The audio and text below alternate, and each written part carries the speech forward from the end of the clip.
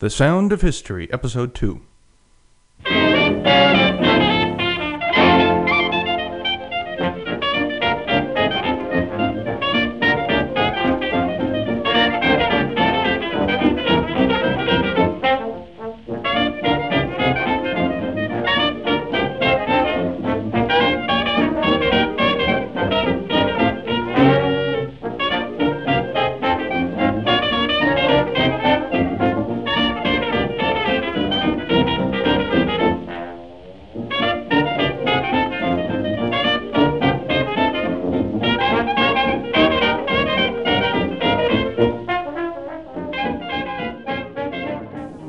Hello and welcome to the second episode of The Sound of History.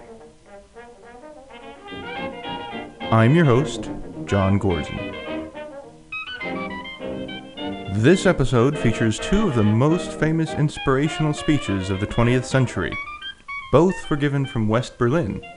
The first, just 2 years after the Berlin Wall was built, and the second, 2 years before the Berlin Wall was torn down.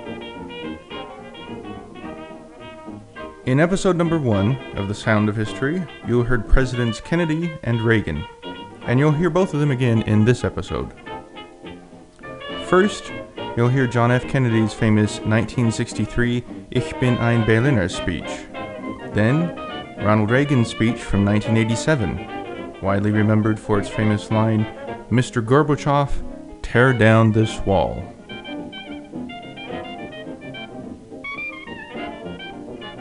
Before playing the speeches, I'd like to invite you to visit our website, soundofhistory.complete.org. On that website, you can find transcripts for all of the speeches included in today's episode. Now I'd like to set the stage for you so that you have a good sense of the atmosphere in West Berlin at the time of these two speeches. Back in 1945, after Germany's surrender in World War II, the Allies divided Germany into 4 zones with the Potsdam Agreement. For the first few years of this agreement, Germans were able to move freely between the different zones. But tensions between the Soviet Union and the West caused this agreement to eventually break down. In 1948, the Soviets began the Berlin blockade, blocking all ground transportation routes between West Germany and West Berlin. American troops, under the command of General Lucius Clay, began the Berlin Airlift to bring vital supplies into West Berlin. The Soviets called off their blockade less than a year later. Between 1949 and 1961, many Germans commuted daily between East and West Berlin. Many East Berliners worked in the West, thanks to Marshall Plan jobs, and many West Berliners shopped in the East, which had lower prices thanks to communist subsidies. But on the morning of August 13, 1961, East German troops sealed the boundary and the construction on the Berlin Wall began. Many families were split and people were cut off from their jobs. West Berlin Mayor Willy Brandt led demonstrations against the wall and criticized the United States for failing to respond. Indeed, earlier that year, Kennedy had said that the United States could only hope to defend West Germany and West Berlin, and could not try to stand up for East Germans. Less than a week after the wall's construction began, Kennedy sent General Clay to West Berlin once again, along with Vice President Johnson. The next day, a convoy of nearly 500 American military vehicles and 1,500 troops was sent to West Berlin to raise the morale of its citizens. It was in this atmosphere, then, that Kennedy gave his speech 2 years later, on June 26, 1963, just 5 months before he would be killed. This speech is 9 minutes long.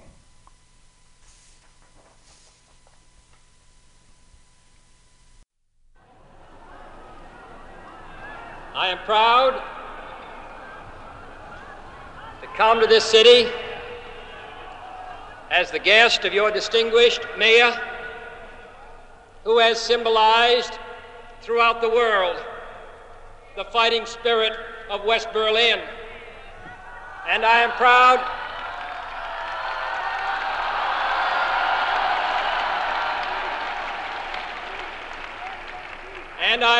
to visit the Federal Republic with your distinguished Chancellor, who for so many years has committed Germany to democracy and freedom and progress, and to come here in the company of my fellow American, General Clay, who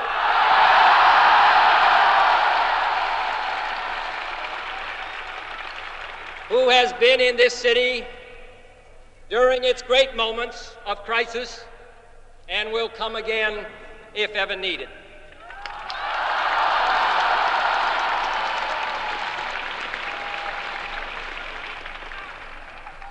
Two thousand years ago,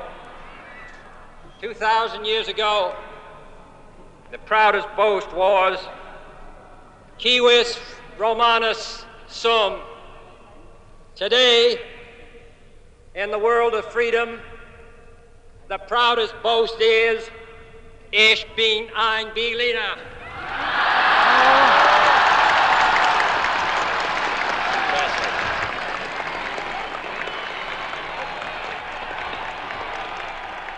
There are many people in the world who really don't understand, or say they don't, what is the great issue between the free world and the communist world.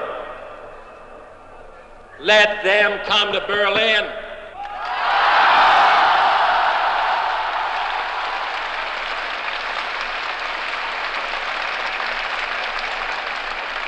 There are some who say that communism is the wave of the future. Let them come to Berlin.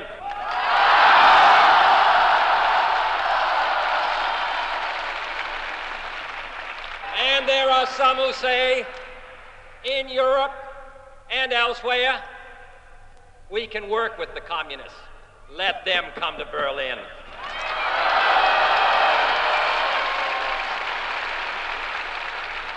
And there are even a few who say that it's true that communism is an evil system, but it permits us to make economic progress. Lass sie nach Berlin kommen. Let them come to Berlin.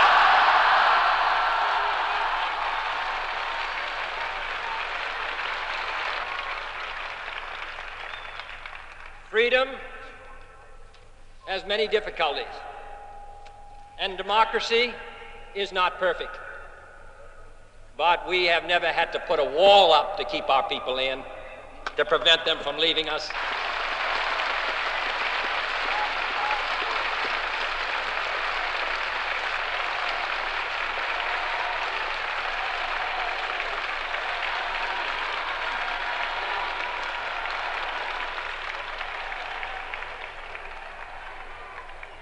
I want to say, on behalf of my countrymen who live many miles away on the other side of the Atlantic, who are far distant from you, that they take the greatest pride, that they have been able to share with you, even from a distance, the story of the last 18 years.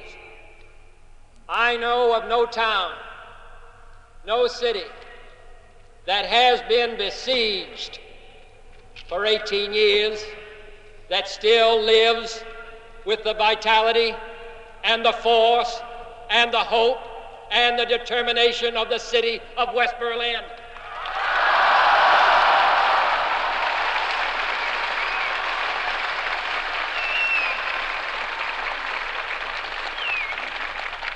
While the wall is the most obvious and vivid demonstration of the failures of the communist system, for all the world to see, we take no satisfaction in it, for it is, as your mayor has said, an offense not only against history, but an offense against humanity, separating families, dividing husbands and wives and brothers and sisters, and dividing a people who wish to be joined together.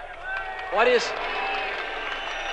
What is true of this city is true of Germany.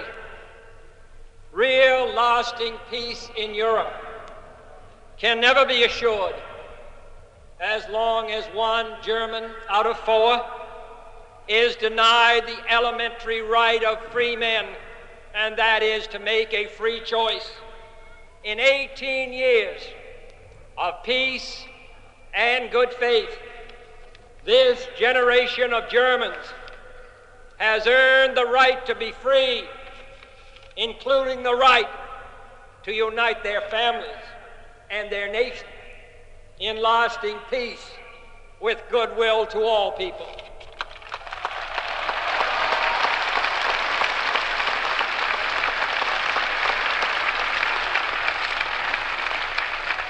You live in a defended island of freedom, but your life is part of the main. So let me ask you as I close to lift your eyes beyond the dangers of today to the hopes of tomorrow, beyond the freedom merely of this city of Berlin or your country of Germany, to the advance of freedom everywhere, beyond the wall to the day of peace with justice, beyond yourselves and ourselves to all mankind. Freedom is indivisible, and when one man is enslaved, all are not free. When all are free, then we can look forward to that day when this city will be joined as one, and this country and this great continent of Europe in a peaceful and hopeful globe. When that day finally comes, as it will, the people of West Berlin can take sober satisfaction in the fact that they were in the front lines for almost 2 decades.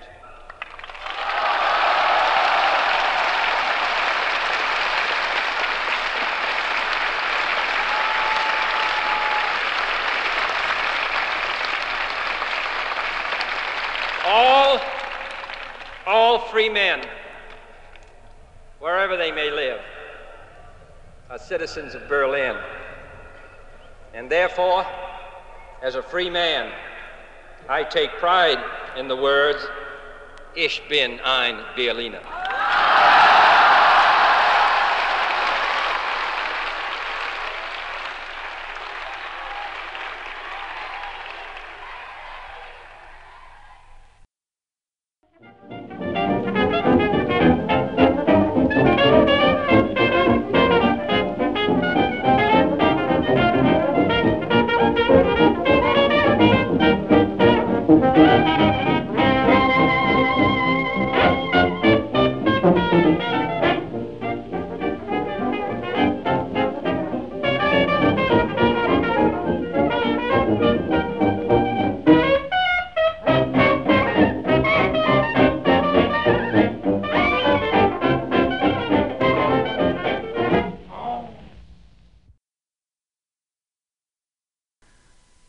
For the next 2 decades after Kennedy's speech, little changed with the wall itself aside from some routine upgrades.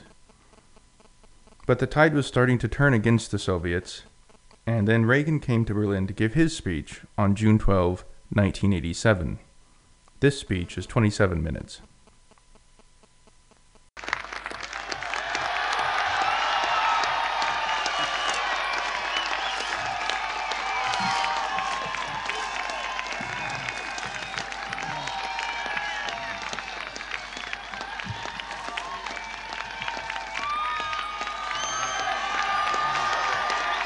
Thank you.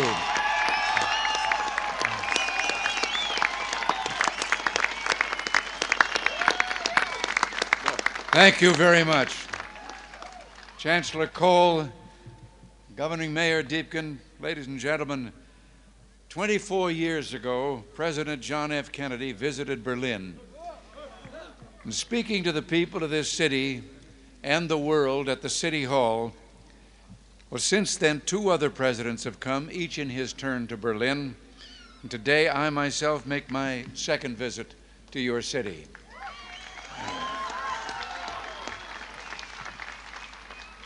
We come to Berlin, we American presidents, because it's our duty to speak in this place of freedom.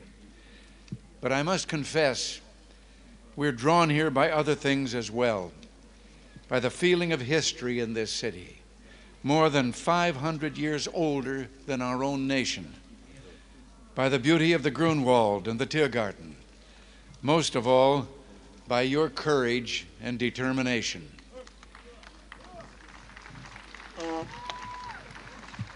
Perhaps the composer Paul Linke understood something about American presidents.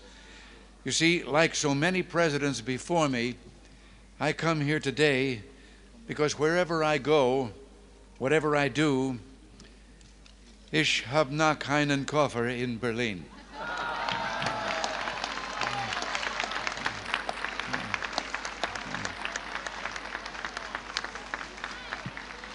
Our gathering today is being broadcast throughout Western Europe and North America. I understand that it is being seen and heard as well in the East. To those listening throughout Eastern Europe, I extend my warmest greetings and the goodwill of the American people. To those listening in East Berlin, a special word. Although I cannot be with you, I address my remarks to you just as surely as to those standing here before me. For I join you, as I join your fellow countrymen in the West, in this firm, this unalterable belief, es gibt nur ein Berlin.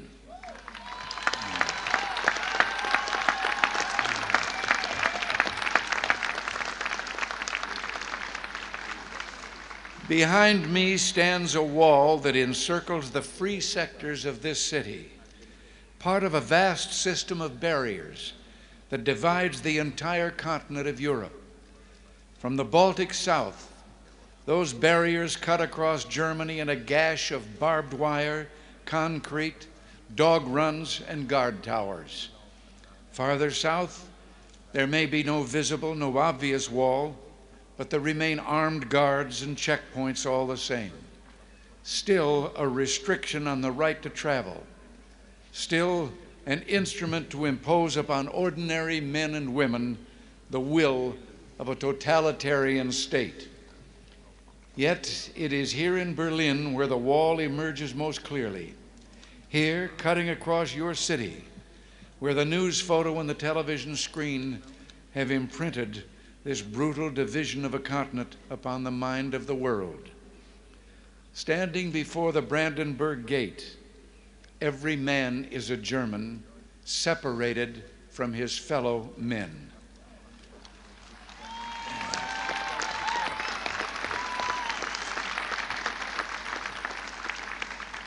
Every man is a Berliner, forced to look upon a scar. President von Weizsäcker has said the German question is open as long as the Brandenburg Gate is closed.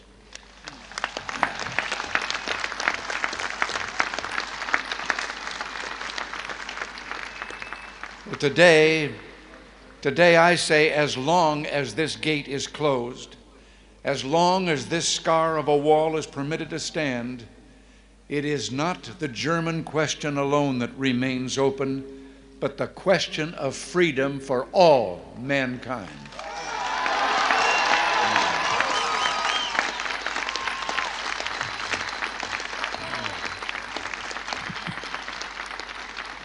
Yet, I do not come here to lament, for I find in Berlin a message of hope, even in the shadow of this wall, a message of triumph.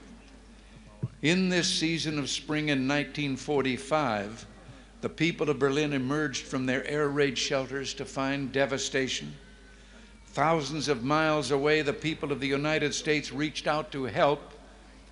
And in 1947, Secretary of State, as you've been told, George Marshall, announced the creation of what would become known as the Marshall Plan. Speaking precisely 40 years ago this month, he said, "Our policy is directed not against any country or doctrine, but against hunger, poverty, desperation, and chaos."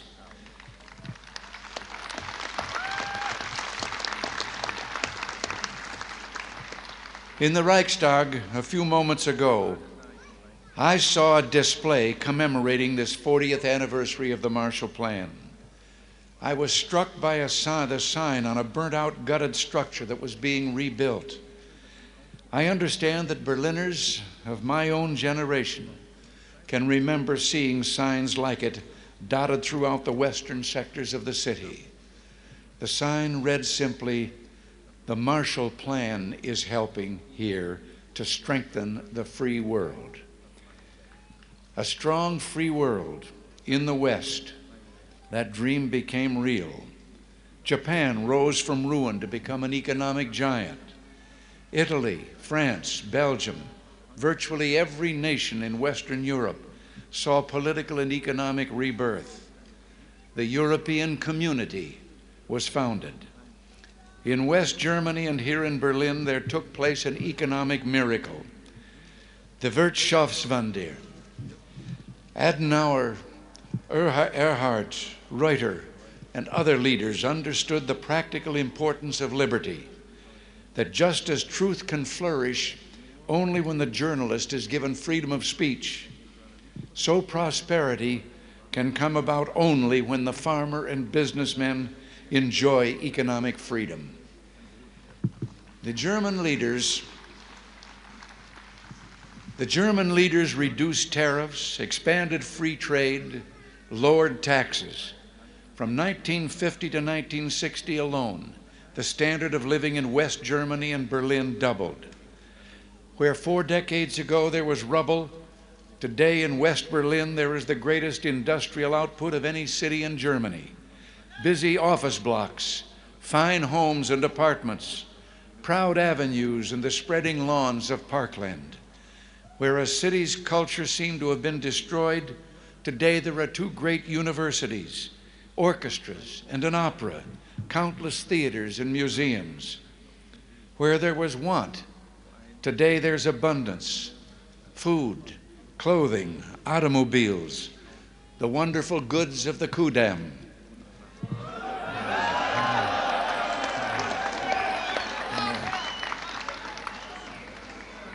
From devastation, from utter ruin, you Berliners have in freedom rebuilt a city that once again ranks as one of the greatest on earth. And the Soviets may have had other plans, but my friends, there were a few things the Soviets didn't count on. Berliner Herz, Berliner Humor, ja, und Berliner Schnauzer.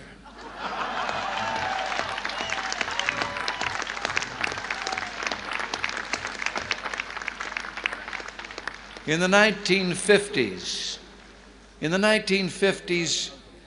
Khrushchev predicted, "We will bury you." But in the West today, we see a free world that has achieved a level of prosperity and well-being unprecedented in all human history. In the communist world, we see failure, technological backwardness, declining standards of health, even want of the most basic kind, too little food. Even today, the Soviet Union still cannot feed itself. After these 4 decades, then, there stands before the entire world one great and inescapable conclusion. Freedom leads to prosperity. Freedom replaces the ancient hatreds among nations with comity and peace. Freedom is the victor.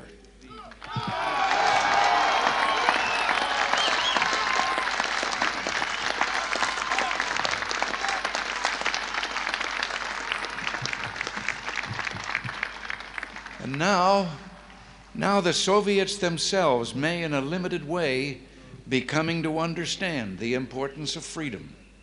We hear much from Moscow about a new policy of reform and openness. Some political prisoners have been released. Certain foreign news broadcasts are no longer being jammed. Some economic enterprises have been permitted to operate with greater freedom from state control. Are these the beginnings of profound changes in the Soviet state? Or are they token gestures intended to raise false hopes in the West or to strengthen the Soviet system without changing it. We welcome change and openness, for we believe that freedom and security go together, that the advance of human liberty can only strengthen the cause of world peace. There is one sign the Soviets can make that would be unmistakable, that would advance dramatically the cause of freedom and peace. General Secretary Gorbachev, if you seek peace, if you seek prosperity for the Soviet Union and Eastern Europe, if you seek liberalization, come here to this gate. Mr. Gorbachev, open this gate.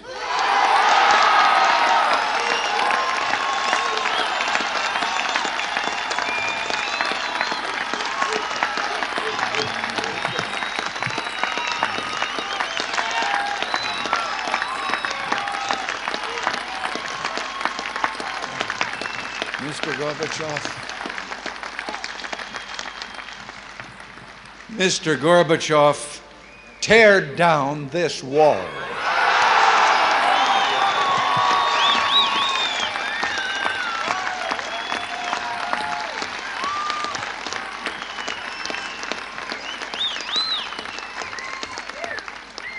I understand the fear of war and the pain of division that afflict this continent, and I pledge to you my country's efforts to help overcome these burdens.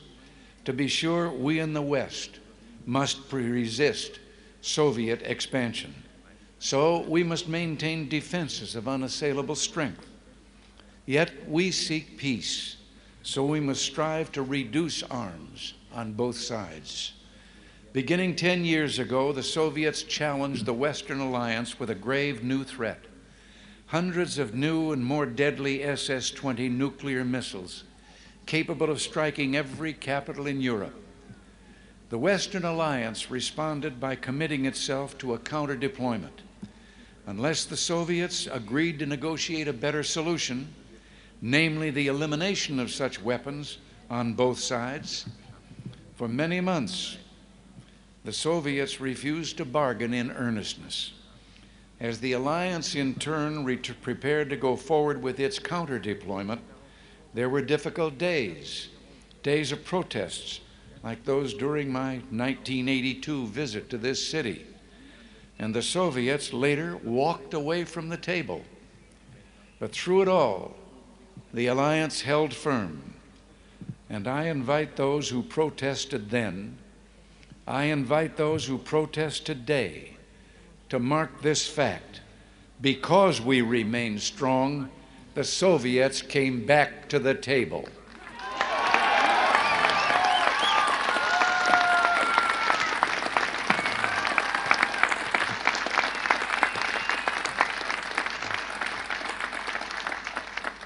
Because we remain strong today, we have within reach the possibility not merely of limiting the growth of arms, but of eliminating for the first time an entire class of nuclear weapons from the face of the earth. As I speak, NATO ministers are meeting in Iceland to review the progress of our proposals for eliminating these weapons. At the talks in Geneva, we have also proposed deep cuts in strategic offensive weapons. And the Western allies have likewise made far-reaching proposals to reduce the danger of conventional war and to place a total ban on chemical weapons. While we pursue these arms reductions, I pledge to you that we will maintain the capacity to deter Soviet aggression at any level at which it might occur.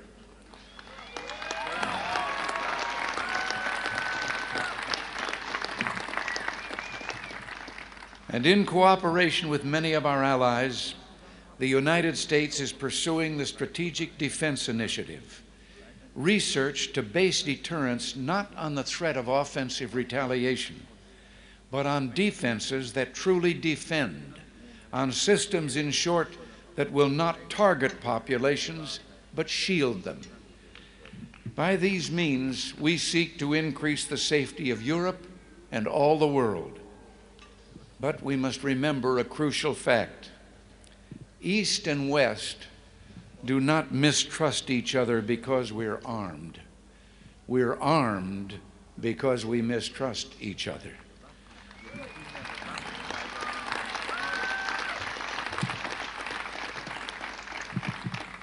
And our differences are not about weapons, but about liberty.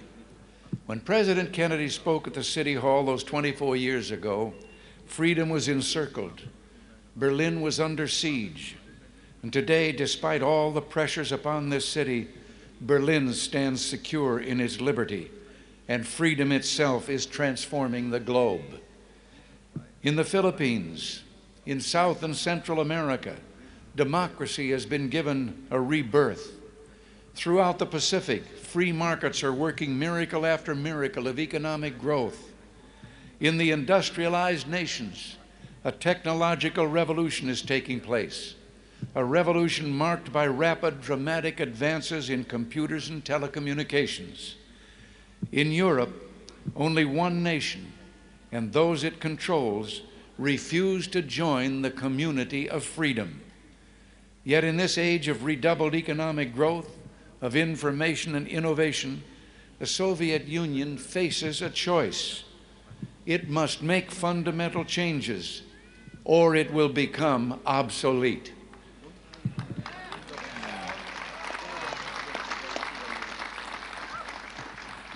Today, thus represents a moment of hope.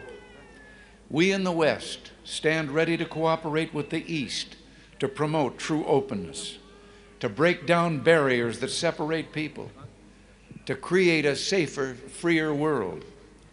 And surely there is no better place than Berlin, the meeting place of East and West, to make a start.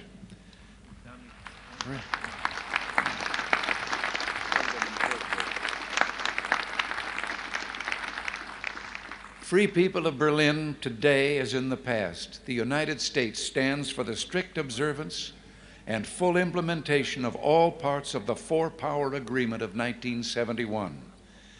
Let us use this occasion, the 750th anniversary of this city, to usher in a new era, to seek a still fuller, richer life for the Berlin of the future.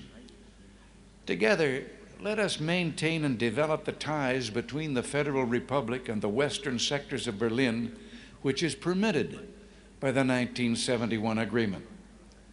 And I invite Mr. Gorbachev, let us work to bring the eastern and western parts of the city closer together so that all the inhabitants of all Berlin can enjoy the benefits that come with life in one of the great cities of the world.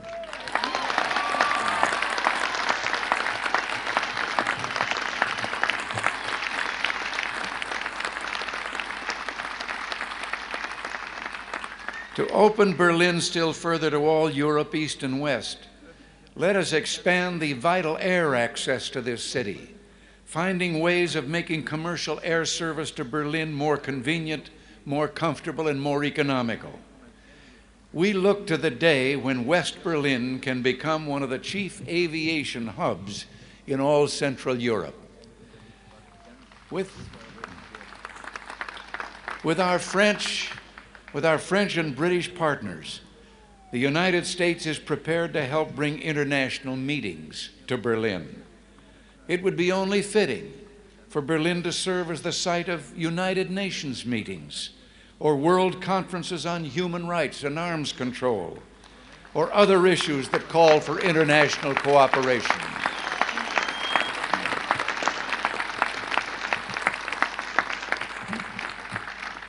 There is no better way to establish hope for the future than to enlighten young minds, and we would be honored to sponsor summer youth exchanges, cultural events, and other programs for young Berliners from the East.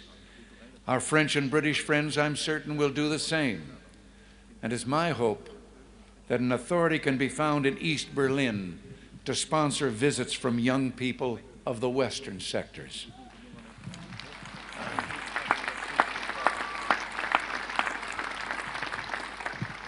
One final proposal, one close to my heart. Sport represents a source of enjoyment and ennoblement. And you may have noted that the Republic of Korea, South Korea, has offered to permit certain events of the 1988 Olympics to take place in the North. International sports competitions of all kinds could take place in both parts of this city. And what better way to demonstrate to the world the openness of this city than to offer in some future year to hold the Olympic Games here in Berlin, East and West.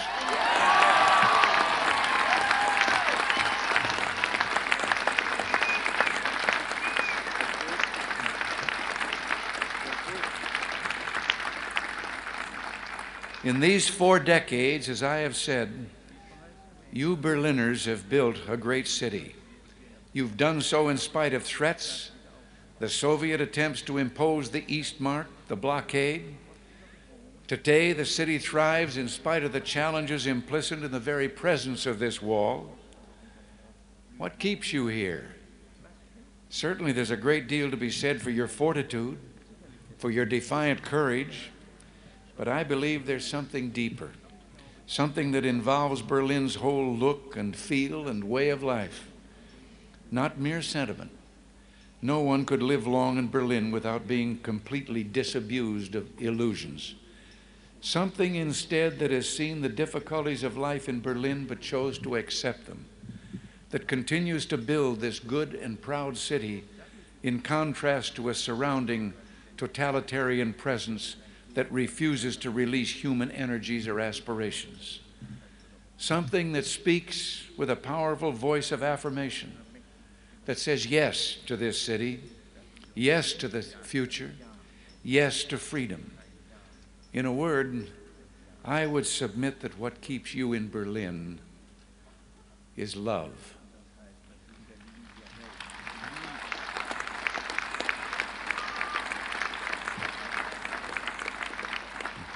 Love, both profound and abiding. Perhaps this gets to the root of the matter, to the most fundamental distinction of all between East and West. The totalitarian world produces backwardness because it does such violence to the spirit, thwarting the human impulse to create, to enjoy, to worship. The totalitarian world finds even symbols of love and of worship an affront. Years ago, before the East Germans began rebuilding their churches, they erected a secular structure, the television tower at Alexanderplatz. Virtually ever since, the authorities have been working to correct what they view as the tower's one major flaw, treating the glass sphere at the top with paints and chemicals of every kind. Yet even today, when the sun strikes that sphere that towers over all Berlin, the light makes the sign of the cross.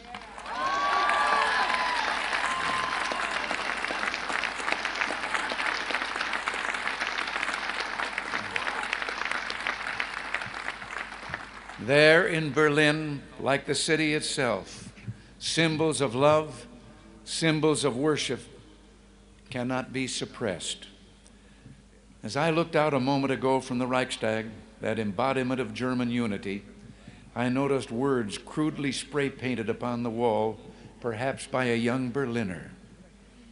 Quote, "This wall will fall, beliefs become reality."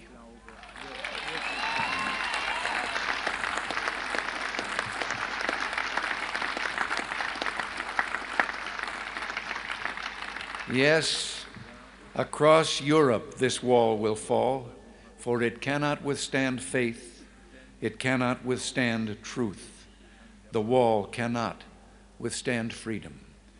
And I would like, before I close, to say one word.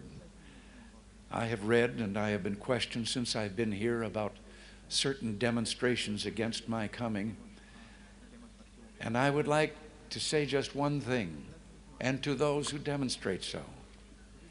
I wonder if they have ever asked themselves that if they should have the kind of government they apparently seek, no one would ever be able to do what they're doing again.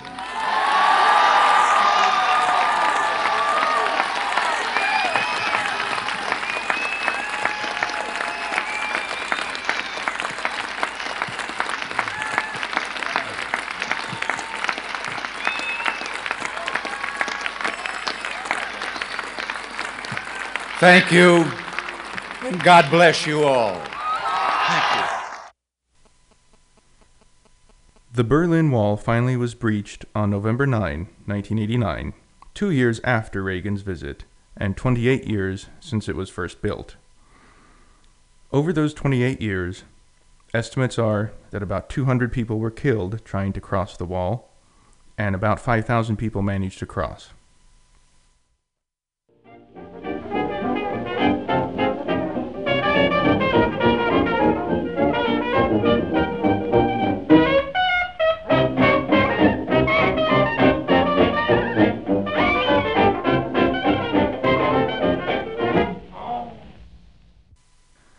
This week you've heard two of the most prominent moving speeches from the 19th century. Next week on this program, you'll hear what has become a forgotten moment, someone arguing against some of the points Reagan made in one of his other speeches. Your comments are always welcome and will be featured as a regular segment on this show. Please go to the website soundofhistory.complete.org for instructions on sending comments.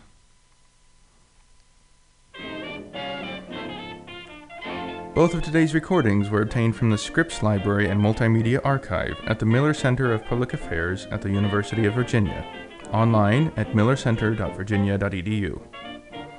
The theme music for this episode is Wolverine Blues by Benny Goodman, recorded January 23, 1928. It was the first recording that Mr. Goodman released under his own name. It is available from the open source audio collection of the Internet Archive, online at archive.org. This episode is copyright 2006 by John Gorzin and is made available under the Creative Commons Attribution Share Alike license. Thank you for listening. We'll see you next week.